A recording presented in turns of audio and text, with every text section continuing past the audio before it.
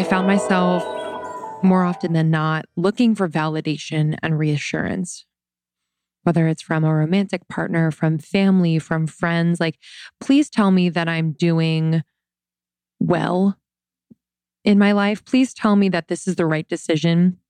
Please tell me you like this boyfriend. Please tell me I look good. Please tell me this, because I'm not sure. I have no idea. Did I have an idea if I really sat with it and slowed down and listened to myself? Yes, but I never, ever gave myself that time because I just didn't think I was worth listening to. And lastly, like I always felt, or, majority of the time felt like my nervous system was in this fight or flight mode where I was always kind of like looking over my shoulder, like, okay, well, am I, is this right? Am I doing this okay? Like, do you approve? And man, oh man, it hurts your neck when you're always looking over your shoulder. It was not a way to live. And I'm actually still reprogramming that part of me.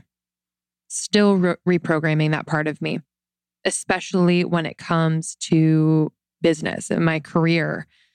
So much of what I'm doing and what we're doing with Almost 30 hasn't been done this way before. And that's not to like pat ourselves on the back necessarily, although I do pat ourselves on the back, but really you got to trust yourself when you're doing something new and paving the way.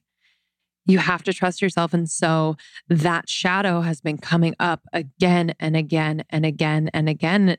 And even in my relationship with Krista, where, she really does trust herself. Like I'd say most of the time, like I'm just so inspired by the way she trusts herself and she just does. Like she has the idea and then she does. I tend to kind of like think about it. I got to roll with it. I got to like, let it float around in my head a little bit, which is not wrong. However, I do think that part of the reason why I hold back on executing my ideas is because I don't trust myself. But that's going to change, and that is changing. So that's what not trusting yourself could look like. Maybe you're always in your head. Maybe, you're always looking for that reassurance. Maybe you're unproductive. Maybe you're just feeling like, fuck it. Nope. I don't trust myself to do this. Maybe you never follow up. Maybe you never commit to the routine, commit to getting something done, or commit to a person, right? Like that could definitely be a sign that you might not trust yourself. And again, I'm here to tell you, we got this. And it's not about fixing it. Number one is the awareness and then the practice around building that trust muscle. It's a lifelong thing, but I think the awareness is so, so key. So I have 3 big ways that I've been practicing trusting myself that have been so, so helpful. So I wanted to share those with you. But first, I wanted to share the definition of trust. So Brené Brown talks a lot about trust in her book, Rising Strong.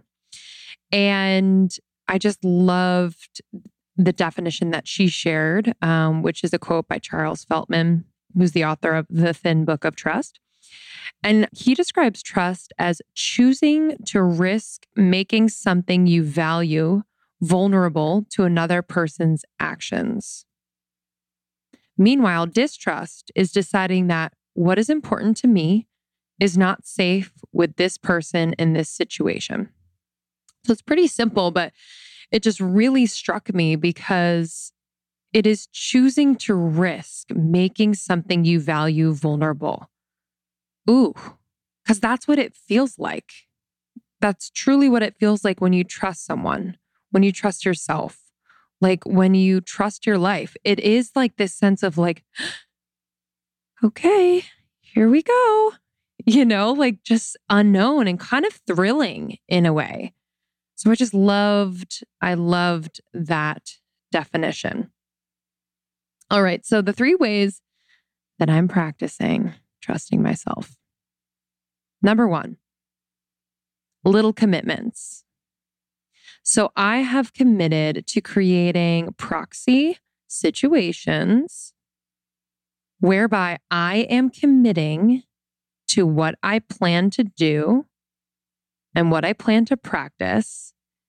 And because I am committing to it and following through, I'm having these little victories. And those little victories are reminding me, hey, I can trust you. I know it sounds like kind of corny, but it works. So for example, every night lately, I have been creating a list of 5 things I'm going to do in the morning. And that is morning routine centric. So this is not about like a to-do list. It's just more like I'm going to map out like the first hour of my day and I'm going to commit to it. So that might look like I'm going to wake up and I'm going to brain dump for 2 minutes. Any fears, anxieties, maybe dreams, nightmares that I want to write down, get out of my head and onto a piece of paper, I will do for 2 minutes. Next, I'm going to take 10 deep breaths as I look outside at the beautiful, gorgeous sky. Right? 10 deep, mindful breaths. Then I'm going to make coffee and take my time. And then I'm going to pull oracle cards and I'm going to draw after that. I'm going to draw on my little iPad with no judgment. I'm just going to freely draw. And then I'm going to work out for 30 minutes. I'm going to move my body in a way that feels good to me and that brings me joy. Done. And what I found, for example, yesterday, your girl was on fire for the rest of the day. Mind you, my morning was slow but intentional and I committed to it. And I was like, fuck yeah, girl, you did that.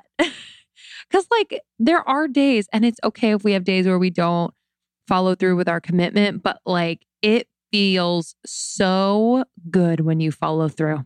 It truly does. No matter the resistance, it just feels so good when you do what you say you're going to do. So those little commitments are going to add up big time, and that will build your trust muscle. So I urge you, maybe you start with a morning routine or an evening routine that you write down where you can see and almost like check it off. Like, okay, I did that. Okay, I did that.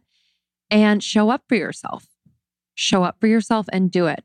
And I highly suggest that you put your phone away. Make sure Instagram is nowhere in sight. You can't just find yourself on Instagram all of a sudden. And you're really present for that first hour of your day or that last hour of your day. Let me know how that goes. This is a big one that I implement on a daily basis. Thank you so much for tuning in to Morning Microdose by Almost 30. We hope you enjoyed waking up. As always, we encourage you to take what resonates and leave the rest. If you enjoyed this trip, tune into the full episode on the Almost 30 podcast. All episode information can be found in the show notes. Make sure to subscribe, and if this becomes a part of your morning routine, be sure to share it with a friend. We have new inspiring doses Monday through Friday. Follow us on Instagram at Morning Microdose and follow Almost 30 at Almost 30 Podcast. Thanks for listening. We'll see you in the vortex.